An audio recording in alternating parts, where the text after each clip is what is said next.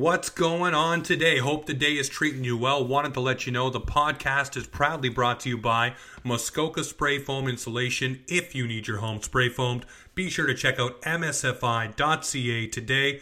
Drew and the crew over at Muskoka are waiting for you to help you with your spray foam needs. Be sure to check out msfi.ca today. We're also proudly brought to you by Boone Contracting. They pride themselves on excellent customer service and quality workmanship. They specialize in every aspect of contracting, residential or commercial, from complete custom renovations, decks, fencing, and more. Be sure to check out boonecontracting.ca. Are you ready to go offside? Because it's Offside Hockey Talk with your host, James Roberts. Ladies and gentlemen, we are back with another Offside Hockey Talk chat here. We're sitting down with Mike Commito. It's a little bit of rough times. Mike, how is everyone in the Commito household? Oh, they're doing well. I mean, all things considered, we've got a newborn in the house and 3.5-year-old who's adjusting quite well to becoming a big sister in this extraordinary time. But every one day at a time is how we're taking it. That's the only thing everybody can do really right now, right? Just kick it one day at a time and see how it goes. But it's awesome to hear the little ones doing well, and it's awesome to hear the big sister's taking the role nicely. Mm-hmm. Yeah, thanks. How's your household doing? Yeah, not too bad. I'm still out working, so the essential worker driving the truck around the city delivering medical gas. But other than that, everybody else is hunkered down at home and just keeping it safe and keeping close to the front porch pretty much. Yeah, no, good to hear. Yes, sir. Well, there hasn't been much to talk about hockey-wise, obviously, with everything off right now. We're going to get into a little bit later on talking about how everything's going to resume. But there was something that did happen, and that was the OHL Under-18 selection draft. And obviously, you're a big Sudbury Wolves guy. I'm wondering if we want to talk a little bit about the guys they selected, maybe starting with Jack Parker. Yeah, well, I mean, admittedly, these are players who I've never seen play before. It's not, I don't keep close tabs on what's happening in some of those leagues below the OHL. But, I mean, I think from just a high-level perspective on how the Wolves did the draft, I think, the general consensus, obviously not only here in Sudbury, but I think in the broader junior hockey communities, that the Wolves, I think, got a steal with some of those picks and, did quite well, especially in those first 3 rounds, getting some players who, I think probably maybe dropped below where I think some people thought, getting, second rounder that probably could have been a first rounder. So I think it's really exciting when a team does that well draft. Ultimately, I think that's what you're looking for, especially, in the coming years with Byfield going into his draft year this year at the NHL. He could be back for the following season, but ultimately he's probably not going to be back for a 4th season, right? So I think they're starting to look towards the future and you're replenishing, the talent that's going to come up in the coming years to keep the team competitive. Now, obviously, talking about Byfield just for a moment before we get back to these guys here, with Quinton Byfield, if he does come back to the Sudbury Wolves, do you see him maybe being a valuable trade chip to get some assets back towards the trade deadline if the Wolves aren't doing well? Not to say that they won't, but I mean, I'm only basing the model off what we see here in Halifax. Obviously, when those guys get a little bit older, we just watch guys like Bo Grew and Jared McIsaac and them go out the door at the trade deadline to get a haul back to rebuild, because we obviously know junior hockey goes in a cycle. So I'm wondering, for the Sudbury Wolves, where are they at in this cycle? Does Quinton Byfield stick around, or is he one of those guys who, like I said, will be a package? Yeah, I think ultimately that's they're gonna have to weigh every option, right? I think that there's good arguments on either side, right? That ultimately, depending on how competitive the team is next year, if obviously they're in a position to compete in the playoffs, and you want to hold on to him because that's ultimately probably gonna be your best chance in a little while to really be competitive. We haven't had a player like him come through the club in many, many years, and so ultimately, in order to stay, competitive in the playoff push, you're not going to get anybody back that's going to replace the talent that he has, right? But conversely, if they're still, doing well, but they don't really feel as though they're going to be able to perform to the level in the playoffs that they think they're going to, or let's say they're out of the playoff picture for some reason, then you definitely have to look at the future, right? Because he's not going to be back for that 4th year. He could potentially help set you up in future years, and so it's one of those things where, again, even if you think about what happened, this year with the pandemic, right? Ultimately, teams that made moves like that, and you never know what's going to happen. And so I think ultimately, at least, you look at a team like Niagara who had sold or had traded Phil Thomas, the Peterborough Petes, right? With everything that had happened, he could have walked out the door anyway, but they at least recouped some value on him. Ultimately, I think Peterborough obviously didn't get what they had anticipated because of the pandemic and obviously not being able to go into the playoffs and see what can happen. So, yeah, I think it's one of those things where you kind of hear the chatter about it in town locally. I think even this year, there were some stories that were penned in the local newspaper about are they going to be sellers this year? Would they have traded Byfield, if they were in a position to succeed in the playoffs? Ultimately, I think that would have been a mistake. You want him to go up to that draft floor, although probably not an actual draft floor this year. It could be done over the telephone. But you want him going there as a Sudbury Wolf. So, I mean, I don't think there's any real, thought actually happening on the club side about that. But you do hear people talk about at what point do you pull the trigger on that and try to get something back. Ultimately, if you know that, he's going to have another full year of junior, he probably have his most value right now, but I think the team was pretty keen to keep him here and obviously, keep developing him in Sudbury. Well, sticking with Byfield for just a second, obviously over the World Juniors, he didn't have the greatest showing. What did you see in him when he came back, and was there a fire under him just to go out and basically set the world ablaze and let everybody know he was still there to make noise and still there to be the consensus, basically number 2 overall pick? Yeah, I think when he came back, he was energized. He did have a really strong, push towards the end of the year. Obviously, he had cooled off from, I think the torrid start that he had at the beginning of the year. But, he came back still the same player that he was before. I think ultimately, they talk about, his showing at the World Juniors or at the CHL, top prospects game afterwards in Hamilton.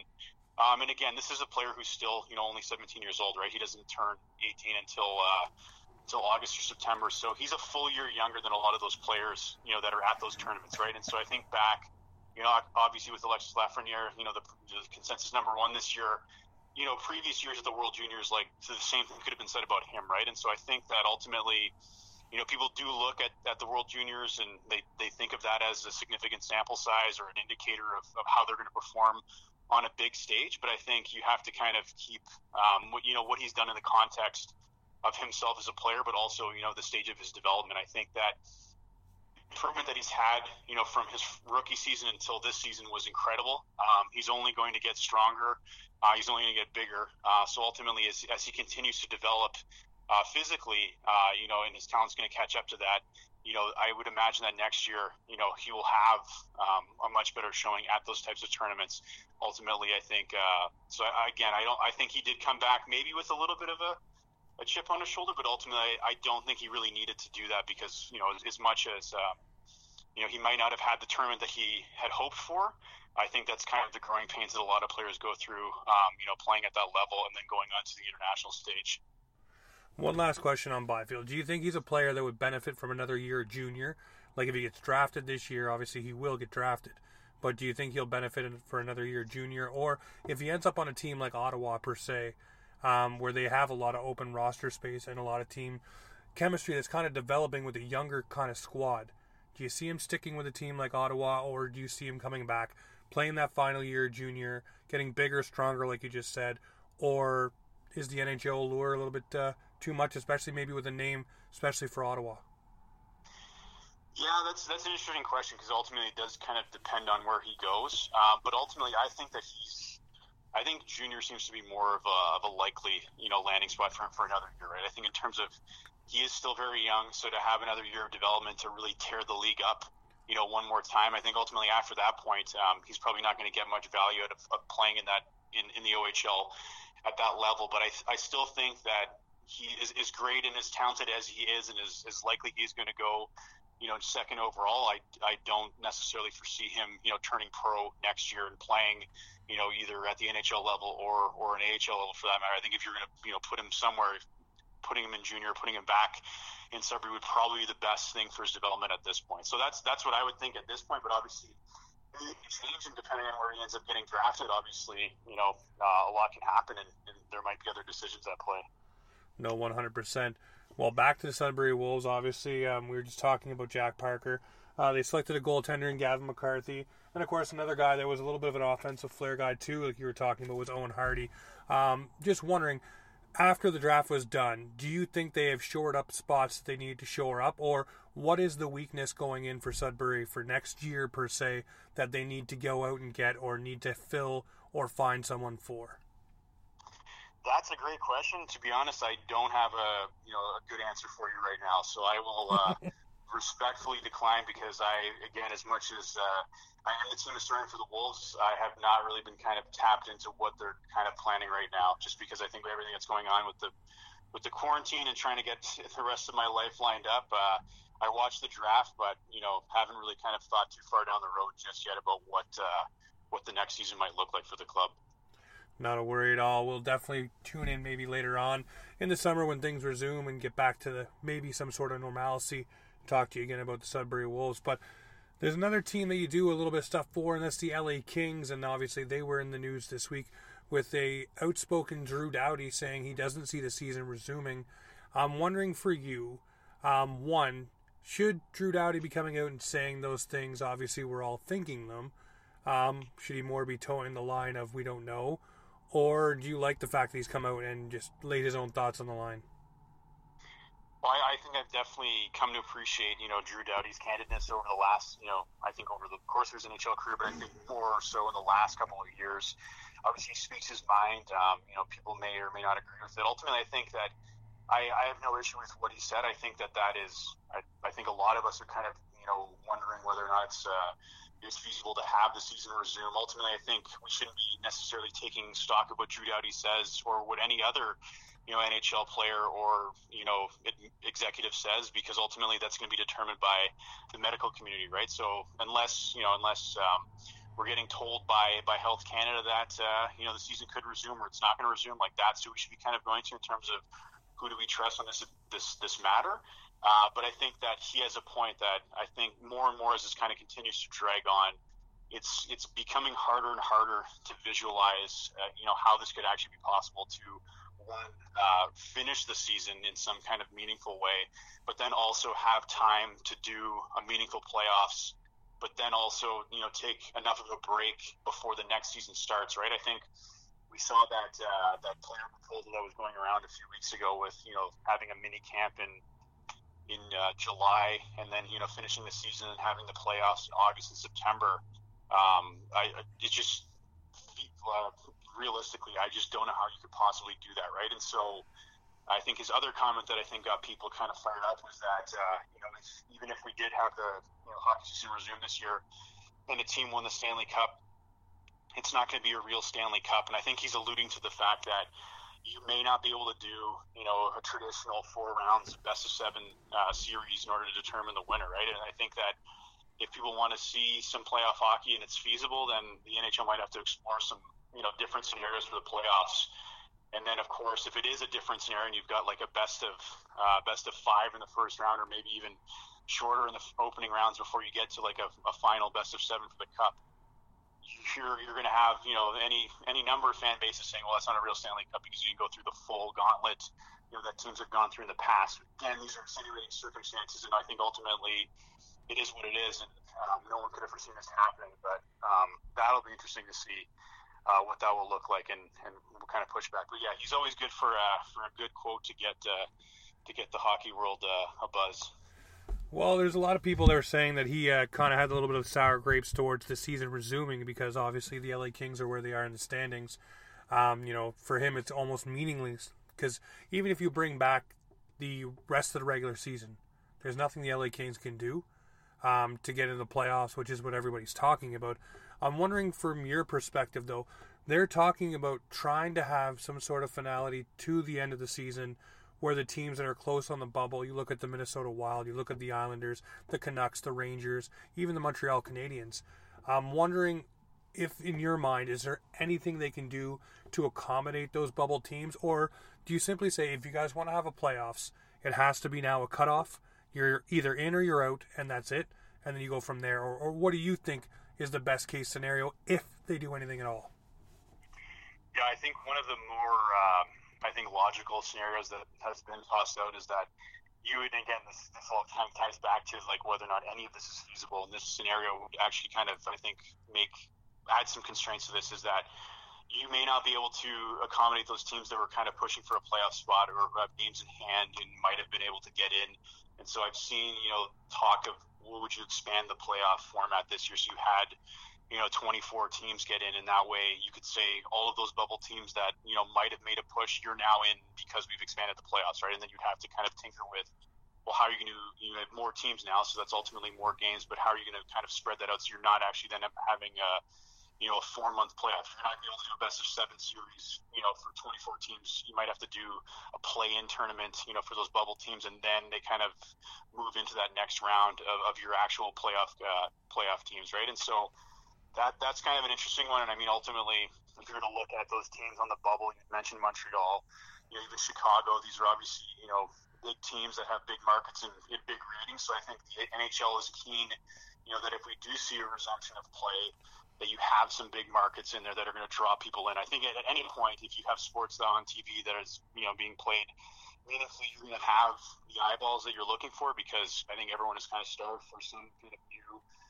sporting content right now. But ultimately, I think, especially for the NHL, one of the smaller, leagues in the Major League circuit, that to have big teams in the playoffs, I think is obviously critical for them. Now, what do you make of this? Like, there's obviously a couple neutral sites being proposed, one in Arizona. The latest that just came out was Gary Bettman has reached out to the governor of New Hampshire to see if they can bring all the teams there and do the sort of playoffs and everything with all the teams. My concern with that is you're bringing in all of these teams and all of these players and coaching staff, training staff, and you're also going to have whatever shuttle drivers, cooks, hotel staff, any number of extra services, you name it, especially in the climate that we're in. Do you think, even if we get to the point where you can start easing restrictions, don't you think that's a little bit of, where sports, it's a great entertainment, it takes us away from reality, but don't you think that just puts stress on a system that doesn't need it right now, so to speak? Yeah, I would agree. I mean, as much as I say how you're all hockey starved right now, and we can only watch so many retro games to kind of fill that void. I think for me personally, the focus is on, I think, getting back to normal in society and trying to get through this as best we can without putting anybody in unnecessary additional risk, right? So that would be, I would agree with you there that, again, even like the logistics of this, right? You'd have to have the teams living there, potentially for months, right, to kind of make this happen, right? And so that's an additional stress that's, on the families of those players who are now going to be kind of locked up in quarantine away from their families for 3 months in North Dakota, let's say, for example, while they kind of go through the playoffs. And then, so I mean, for me, as much as I would love to see, the Stanley Cup being awarded this year, I would really only want to see that happen, if we were in a position to do that safely and comfortably, right? And it doesn't seem like that's possible right now. So I think the NHL is doing its job of exploring all scenarios and planning for, down the road, that if this clears in July or August, or it's starting to clear and it's becoming to be safer, that they're in position to set that up so they're not trying to start from scratch.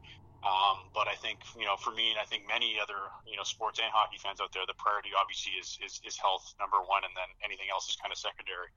No, that is 100% correct. And I just think it's kind of irresponsible if you're going to go out and try to do this like now, because they're pushing as hard as they can to try to get something going as quickly as they can. And I think it's just irresponsible. And I think you're just putting people at risk when you don't need to.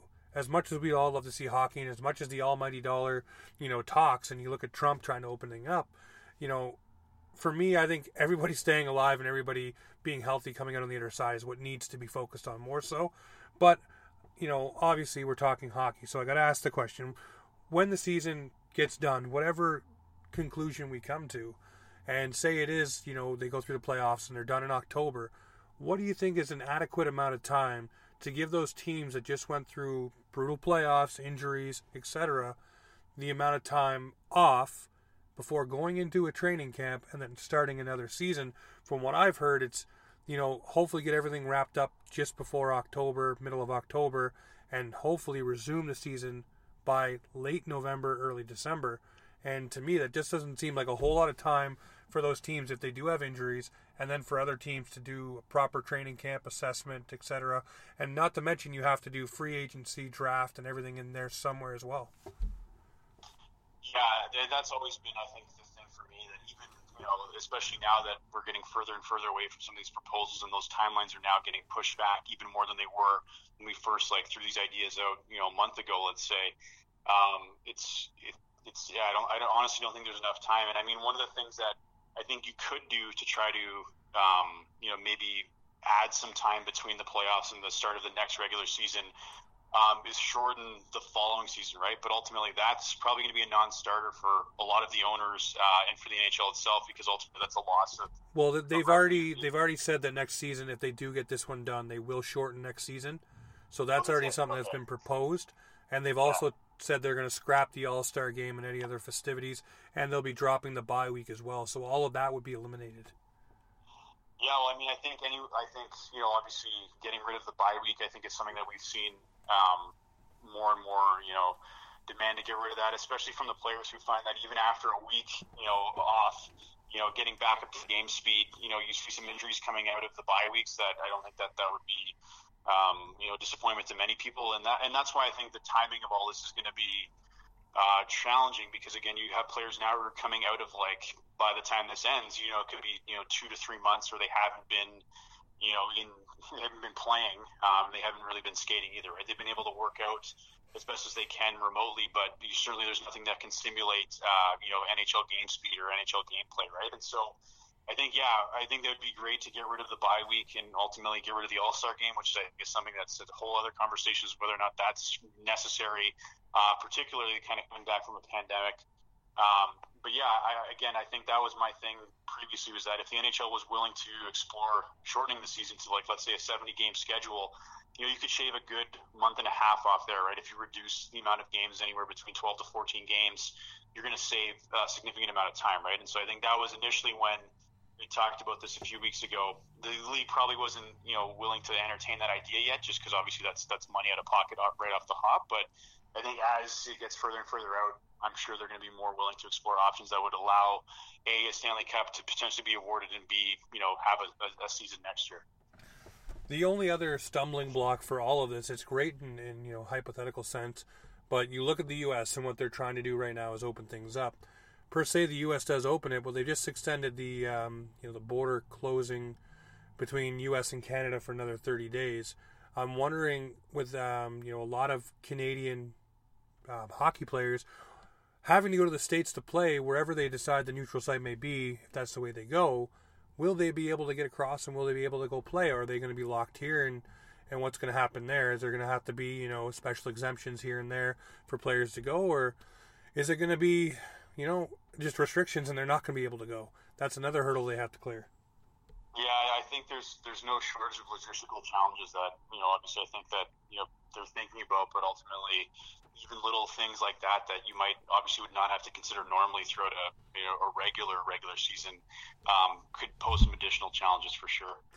I'll say this though, if it does end up being a shortened or condensed playoff version and the teams are all coming back kind of fat and happy, not really in shape and it's sloppy hockey, I'll tell you a team that definitely benefits from that. We see it every year. Toronto Maple Leafs. They run and gun at the beginning of the year. They're high scoring. They're fun to watch. So maybe this might be our year to go knock a team or two off. That would be the most Leafs thing to happen. That the Leafs would win the Stanley Cup in a shortened playoff season. For the first time since 1967, and then we'd never hear the end of how it's not a real Stanley Cup because you didn't do the full gauntlet. So I mean, of course, that would be. I wouldn't care. I would take the Stanley Cup no matter how many games are played to get it. But that would just be the most Leafy thing possible, is that they finally end the Stanley Cup playoff drought. It happens to come in a pandemic season, and then we, for the next 67 years, we just hear nothing about how it wasn't a real Stanley Cup and blah, blah, blah, right? So. Oh, yeah, it would be totally the biggest Leaf thing. And, of course, the year that we win the Cup, if we happen to do so, there'd be no fans there for the parade either because everybody would be afraid to be out. So it'd be the most empty parade we'd ever have. But I'm with you. If the Leafs won the Cup, hey, it looks the same on paper to me. There's no asterisk beside that Cup because you won it, and that's all there is to it. Before I let you go today, Mike, I know you have 101 things getting going on. There is a famous gentleman who had a very, very big day on April the 17th in 1995. I'm wondering if you might know who that is.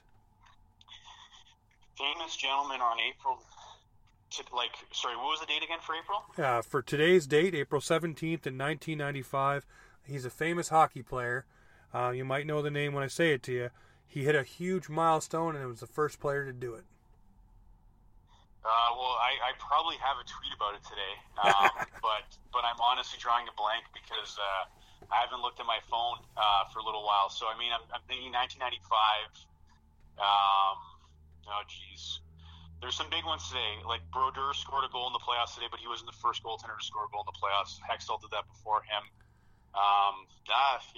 As much as I know who it is, and once you tell me, I'll kick myself. But I'm definitely drawing a blank right now as to who that might be. He's from the LA Kings, number 99, Wayne Gretzky. Hit 2,500 points in his career, the first player to do it. I knew you probably know it. I looked it up because I know you're the hockey historian, so I wanted to see if I could at least stump you a little bit, and I got to, so that makes me very happy. Yeah, well, I mean, I have it queued up, so it definitely probably went out at let's say 11:25 today. There probably was a tweet about that, so but you definitely got me, yeah. No, it's definitely I watch for your tweets, and again, a huge plug to Hockey 365 because that is an amazing book. Everyone who hasn't read it needs to go out and get it. Make sure you read each and every story. Do it like we did here in our household. We read a story a day at bedtime. It's great because it follows each day of the year and it keeps the hockey knowledge flowing. And especially at a time like this where there is no hockey, why not read hockey history and get it from Mike Commito? Thanks. I couldn't have said it any better. I appreciate it. Not a worries at all. Well, again, Mike, thank you very much for sparing some time. Hopefully we'll have more hockey to talk about next time we jump on. But stay safe, my friend, and we'll talk to you soon. Absolutely, you too. Thanks a lot. There you have it, ladies and gentlemen. That is Mike Commito, author of Hockey 365, Stories from the Ice. Make sure you get that book. It is amazing to read. Me and my daughter Bella read it each and every evening. There's a story for each day, like I was just saying with Mike there. And, hey, everybody out there, stay safe. I know it's tough times. It's not easy sledding. But we are figuring things out, and hopefully everyone will come out on the other side more knowledgeable and more respectful and more appreciative to having each and every day the freedoms that we usually have to go here, there, and everywhere. Maybe this just puts a little perspective on it, and now we know what we need to do to stay safe, so make sure you're practicing your social distancing, washing your hands, disinfecting, and keeping your loved ones front of mind. I've always said so far in all my videos and all the podcasts, make sure you're calling your friends, your family, your loved ones, and letting them know that you're thinking of them, you're caring, because you never know who's sitting at home alone who may just need to hear a friendly voice. All right, ladies and gentlemen, thank you for sticking around. We'll talk to you again soon. Offside Hockey Talk is done for right now.